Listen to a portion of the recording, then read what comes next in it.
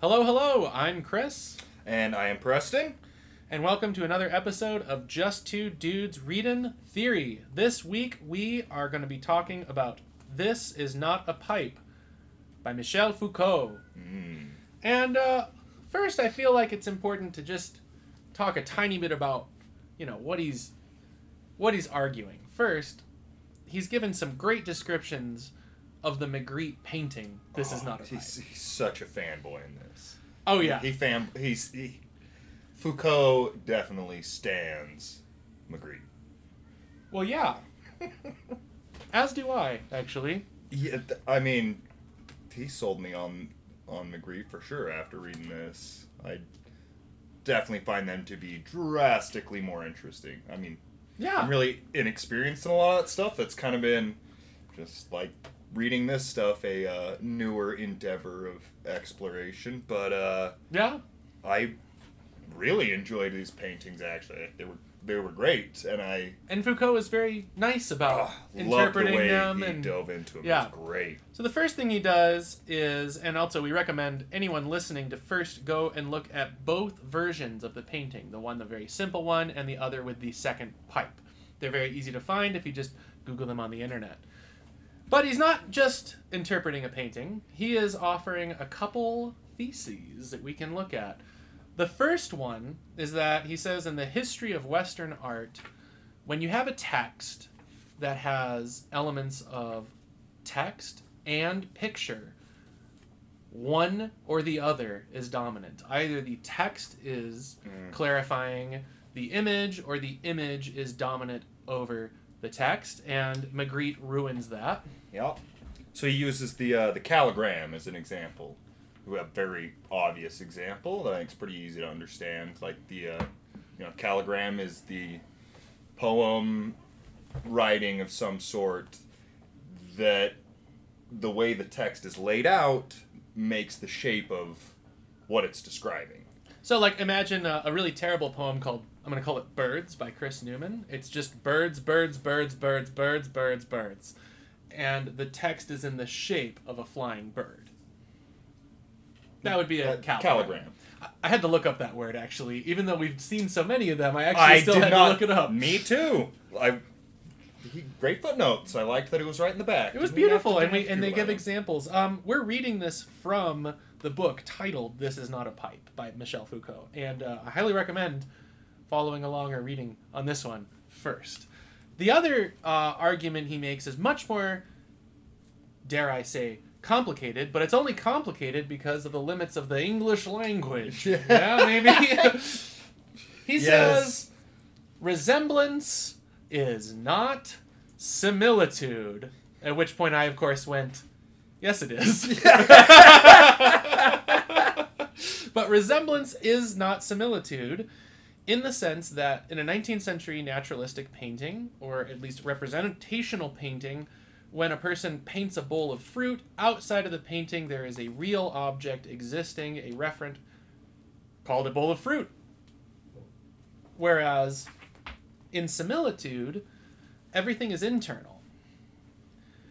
There is a play of difference between what the object signifies itself to be, what it's going to become in the painting, and the fact that it is more open.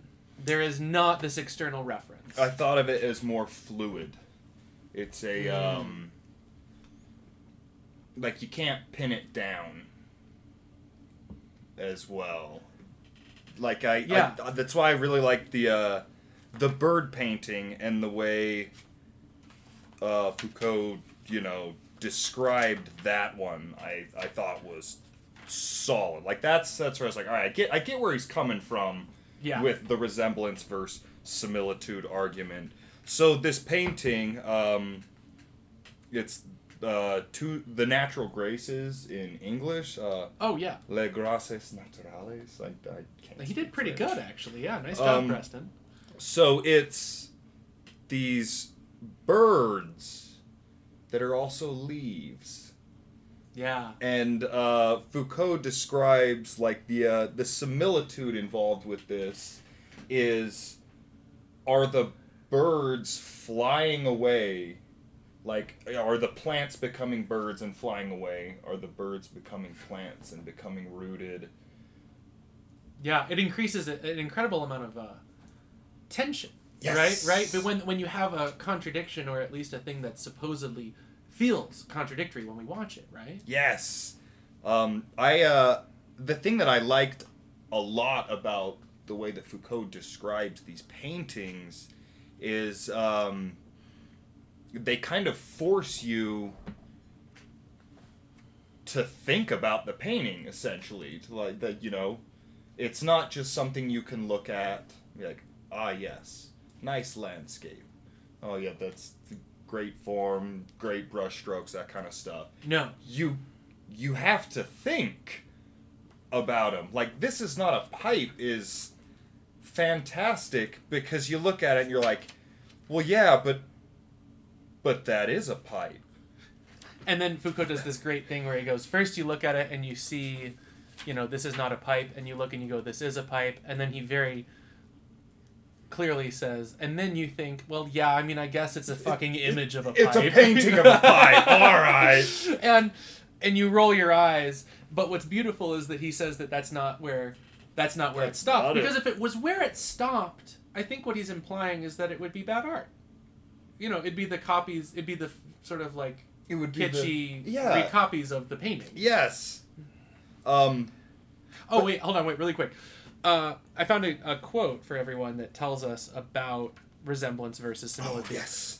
Resemblance predicates itself upon a model it must return to and reveal. Similitude circulates the simulacrum as an indefinite and reversible relation of the similar to the similar. And in a sense, that obviously is a lot of word jargon, but what we're really talking about here is the idea that when something is signified, or when we have a signifier in our mind, it's pointing towards some referent, some outside object or a signified, but it doesn't have to reach the referent. Yes. It doesn't reach it. And I think he talks about how, Magritte is a master of just, hi-ya! He kind of chops that final line because your initial indications are not, the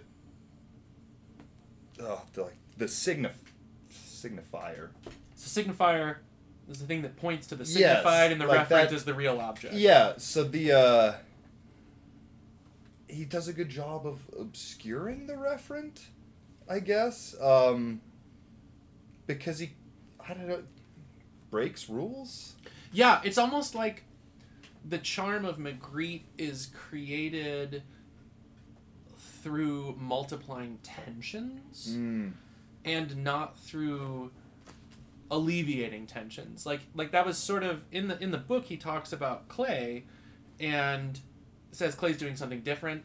Now, I am not an art critic and I know very little about clay, but clay has these paintings where there's floating bits of language attached to other objects, if I remember right. Mm-hmm. But he says it's fundamentally different because it's not that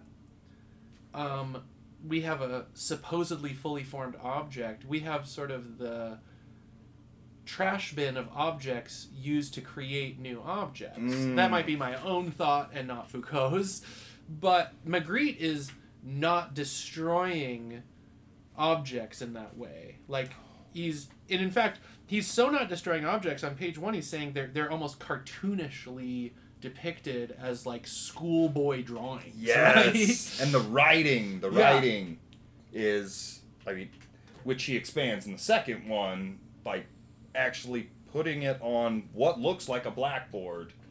The easel and everything. The second one with our imitation pipe up above it. So my reading of that, my viewing of the second pipe painting with the two pipes is that he's offering tensions because it's almost like you could take a reading of the first painting and say, yes, the real pipe is the idealized image of a pipe I have in my brain. And he goes, no, I can depict that too. Here is the idealized version of a pipe in my painting, so you can't have that. Foucault uses the word vaporous a couple times in referring to that pipe, if I remember right. Yes. It's, floating above the teacher's head. I love the analogy when he talks about the teacher who goes into the classroom and there's the picture of the pipe on it. And he's like, all right, class, quiet. This is not a pipe. and proceeds to try and argue this as the pipe slowly forms above his head and the children all laugh at him. Yeah, you know what that is literally a scene out of? It's not literally, it's slightly different, but it reminds me of Alice in Wonderland when, like, someone, if I remember right, someone's describing the Cheshire Cat, and, like, the cat... Oh, yes! Is that something, is that in that film? What it's in the animated one, yeah. So Alice is trying to defend herself to the Red Queen. Right. After, she's gonna murder those poor cards. Right, yeah. Painting the roses red. And she's telling him, she's trying to find the cat so she can get home. And she's like, what cat? Or is it after the croquet match? And the cat, like, appears on, like, the back of her with the... She's the cat sabotaging the croquet match. And Alice is like, it wasn't me, it was the cat. And she's like, what cat? The Cheshire Cat. Right the behind you. Tail. And his tail appears. Yeah, then, yeah. As he's described, he slowly appears behind the queen, but the queen can't see the floating cat. That's a little different, but it's pretty close. It's pretty close. Also, one of the things in that scene, what I got is Foucault.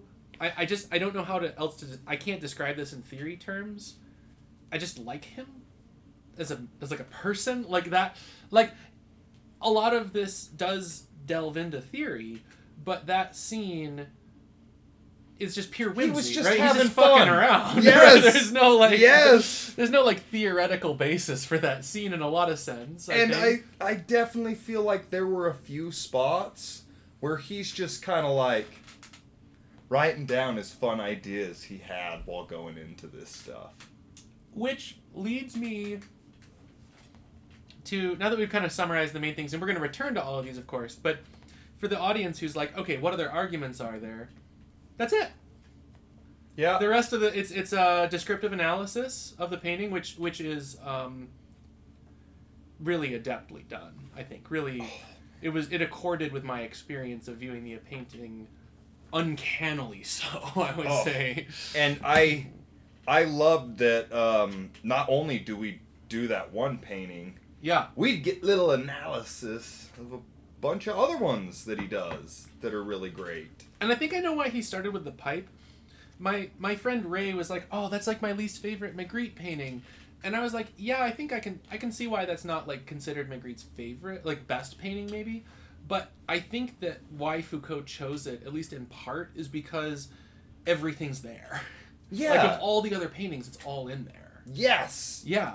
I think it's the flagship. It's like this is kind of all the stuff that's going on. I that's at least why I think that he spent so much time on that one. Yeah. Because as he uses that as the like launching point to describe like how he views all this other stuff from Magritte. Yeah. I really liked his analysis of which one was it here? The transfer. Which page? That is back on the plates. It's number 23, plate number 23. It's weird to have that. Oh, yeah. I got mine from the library, and somebody wrote in all the translations for the paintings. Which leads us actually to a really interesting topic. First of all, this painting's great. It shows a man silhouetted by... It's the back view of a man, and there's clouds in the background, and the other side of the painting is the silhouette of a man, but the clouds occupy the silhouette instead of a black shape. And instead the background becomes a curtain. Yes. And that painting actually more quickly articulates to me the difference between resemblance versus similitude. Because he talks about similitude as being this sort of copying ability that you can, because there's so many attributes that and qualities that one could latch onto, that you could easily see this painting as a triptych instead of a diptych. That's two, right? I don't know anything about painting. I'm sorry. You could see it as a triptych. You could see a third man, a fourth man, a fifth man. It could go on, and you would never have to refer externally to an actually existing bowl of fruit, so to speak, from earlier, right? It could just the play could just keep going, which is why Magritte is a painter of playing for me. I mean, it's just playful. So my favorite part of this painting, which I think ties very well into this idea of how far it can go, is I love that the little space that this man's arm occupies on the curtain, if you look over at the silhouette cutout, what curtain would be there is sitting on the side of the silhouette. Oh my gosh. That's brilliant. And I also reached the limits of what we can describe to the audience. You kind of just have to go look at the painting. You have to go look at the painting. It's perfect. It's perfect. And it's also just fun, and you get a play of signifiers instead of trying to represent a bowl of fruit, or even to say something essential about what fruitness is. You know, you're not doing this as on bringing out certain colors where those colors are in there, but more highlighted in a sort of phenomenological sense. No, what happens is you get disconnects that form the continuities, right? So the break in the arm is a break, but it links up with the first man. And so you get difference produced in that way, which is totally different from pre-surrealist thinking. To me. I mean, again, I don't know an incredible amount of painting, but I'm just going to say that would be my guess. At least that would be in line with Foucault. So, another fun thing about, a little resemblance, similitude. Yeah. The backwards facing man in the bowler hat. The painting we were talking about is not his only appearance. No. He's like shows up all the time. He's all over Magritte's all work, over. So another one of my favorites they did here, I'm gonna murder this. Personnage marchant vers l'horizon. Thank you, Preston. Oh, it's the one with all the it has words in weird pebble-like objects slittered around with a man standing facing away from you in the center. So he's placed all the things where they should be, and I think Foucault describes them as like the shadows of these things in a certain light, but they're labeled with what they're supposed to be, and they're in the right place for a painting. Like if you were to do a painting, yes, the horse would go there. Right. That is the horizon back there. That is where you'd put the sun. Oh yeah, a cloud would go there. And, our armchair there. But these words don't point at the objects we expect. They're blobs. Yeah, it's obscured by the fact that the word is like declaring its own space, maybe? Like the word in the painting is not part of the ensemble. It's almost referring back to your thinking. You say, I see that's the horizon, and the blob is suddenly thrown on to the canvas, labeled horizon. Yep. Which is great. Oh, man, where's the spot where you talk? Let's see, yes. So, the painting is the converse of a rebus. That chain of shapes so easily recognized as to be immediately identifiable.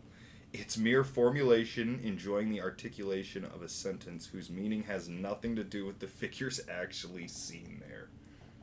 Yeah. So he's flipped this this concept of like the instantly recognizable in an image, and instead used the words without the image it's supposed to highlight.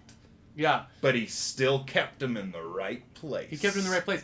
I think one of the things Magritte does that Foucault does a very honest reading of Magritte. He's not doing what in theory is called a hermeneutics of suspicion. And this is the two lenses that are most commonly put into that would be Marxism and Freudianism. So, like in Marxism, you'd be looking at the painting to try and figure out some sort of power relationship or like positioning in the bourgeoisie or something like that. But a hermeneutics of suspicion is looking for something behind the text that might do violence to the text. And Foucault is doing more of a like rudimentary descriptive analysis when he's talking directly, which I like. Because if you think about it, there's a great painting by Magritte, I forget the name of it, but it has a train engine coming out of a family hearth. And it's a great painting, but a Freudian would say, what? Can you guess? Oh, that's got to have something to do with the phallus. Yeah, it's the penis, right? Yeah, it's the penis coming out of the train family is home. Definitely. A penis, right?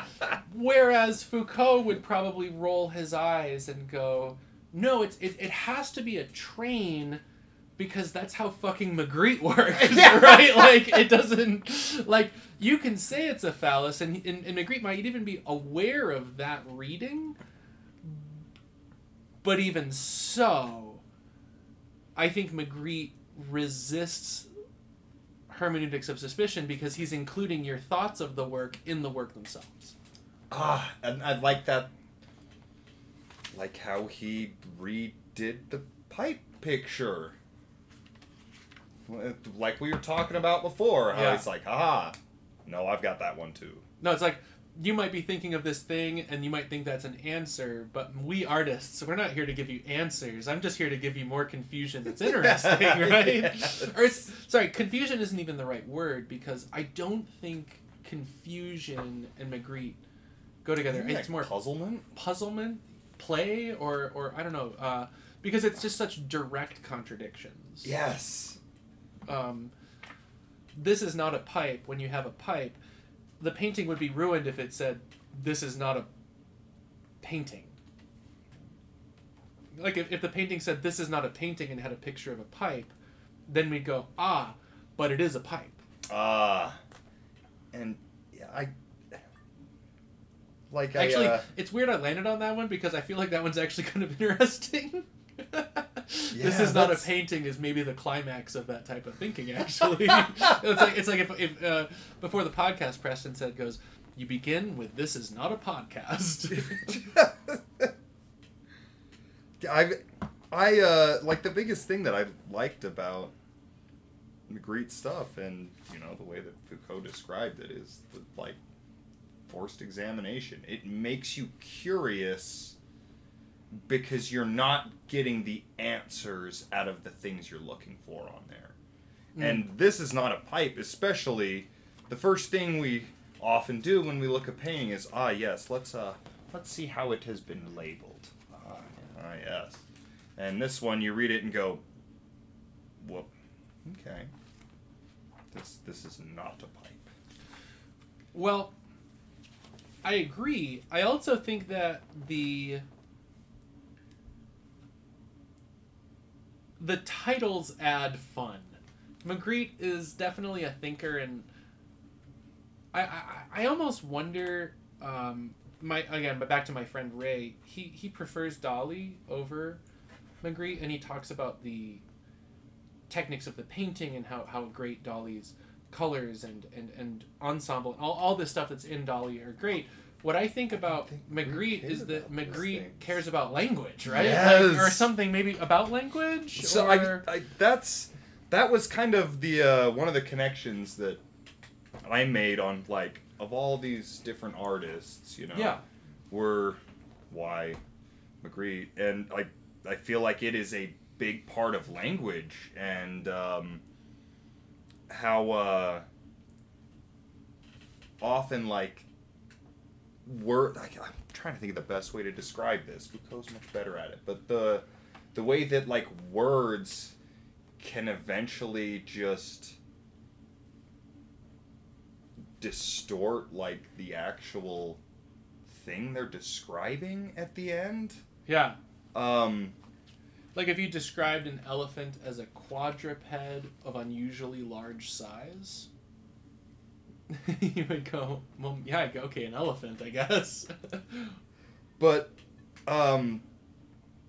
like, and even the letters in it, that Foucault makes a point to talk about how these letters are not written, they're painted. The writing here.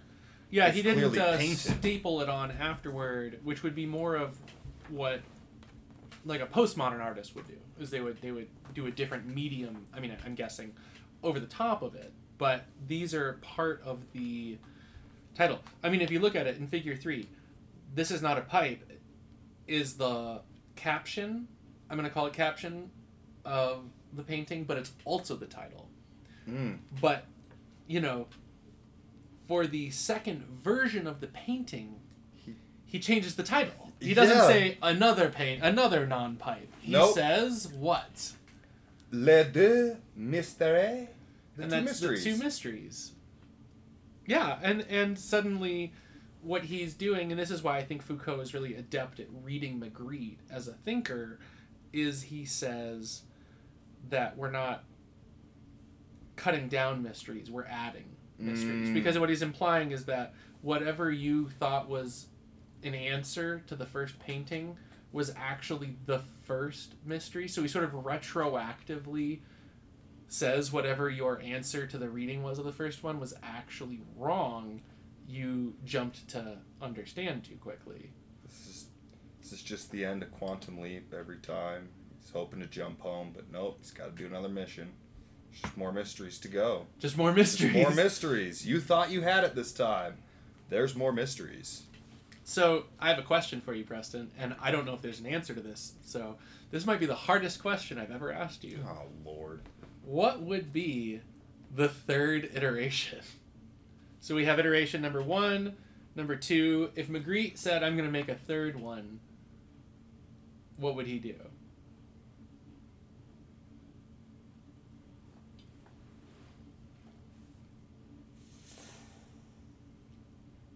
Full disclosure, I don't know.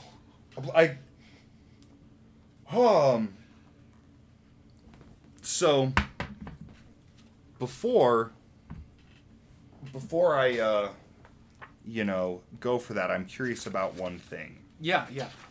The woman painted on a bottle. Yeah. Is this a painting, or is that actually a woman painted on a bottle? I believe it is a woman painted on a bottle. I think it's an actual bottle. I think there were a couple. On my honeymoon, actually, I saw the Magritte exhibit when it was in San Francisco.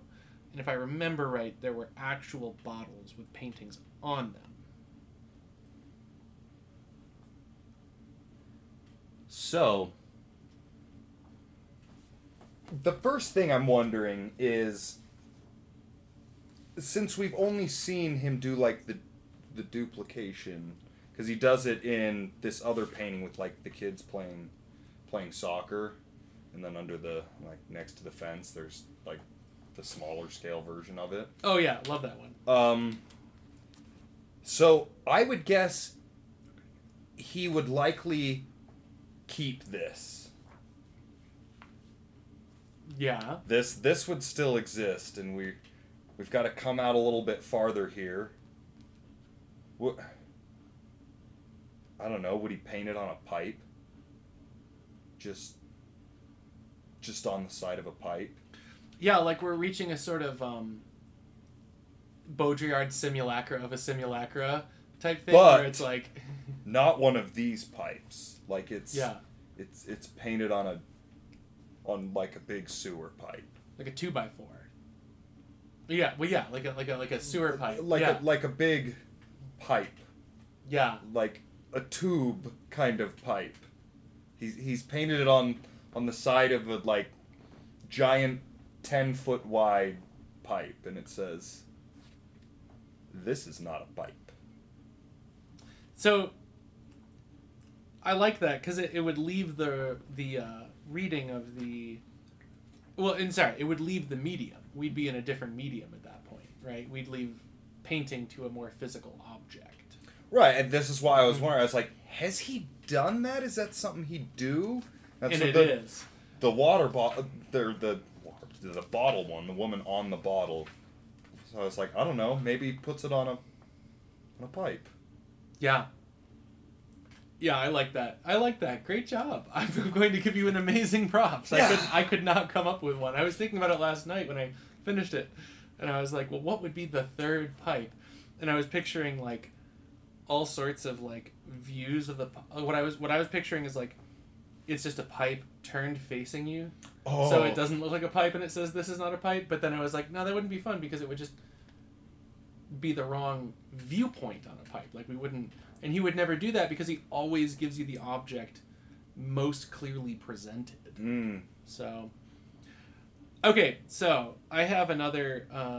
so we have two more quick things to talk about before we end our probably shorter episode for the week. Oh, yeah. In Chapter 3, he makes this great argument about how in the history of art, as I said, either the text is ruled by the image... or else the image is ruled by the text. And I was wondering if in media today we wanted to talk about a couple and see Ooh. his power relation between image versus text, like which one is serving which. So, okay, so here's my question. Let's say that someone is posting on Twitter and they say, like, I had a great time in San Francisco. And they post a picture of San Francisco. I don't know if you can even post images on Twitter. Twitter is now X, so I'm thinking Twitter circa 2012, but like whatever, normal Twitter, whatever that was. In that formula, do you think the text is serving the image as a caption, or do you think the image is, which one is dominant? Ooh. So, based upon the way I think a lot of us tend to consume social media, I think the picture becomes the dominant. Yeah. Yeah, because you see that you assume they were there without having read it. Boom. And unless there's something traumatic in the picture, you get what you need to know out of the picture, right? It's them, X person with friend at Golden Gate Bridge. Yeah. You're like, all right, sweet. You're in San Francisco. I assume you had a good time because you're posting about it and you're posting a picture. I probably don't need to read your caption there. Which is where, so I'm working on a couple essays about what I'm calling free spaces, which Derrida bases like so much of his writing on this idea, which is, okay, so if you have a binary where one is in the, not minority, but, non-dominant position, there's a certain angle you can take in which point you could say that the text in that example is more free. So my example that I always give with this is album covers. So in albums, we always retroactively make sense of the album cover after having had listened to the album to such a degree that even if we see an album cover that's just deeply incomprehensible, or even an absence like Yeezus, where it was no album cover by Ye, I'm saying R.I.P. to Ye because I don't listen to his music anymore. Whatever the album cover is, we'll just retroactively make sense of it. We may think it's bad or good or didn't serve the purpose, but it's fundamentally intelligible because it is always auxiliary or serving, or what they call paratext, to the body, which is the music. The same thing applies to rap skits. The Far Side and De La Soul gave these ridiculous skits, right? And the reason why is because they realize they're a free space.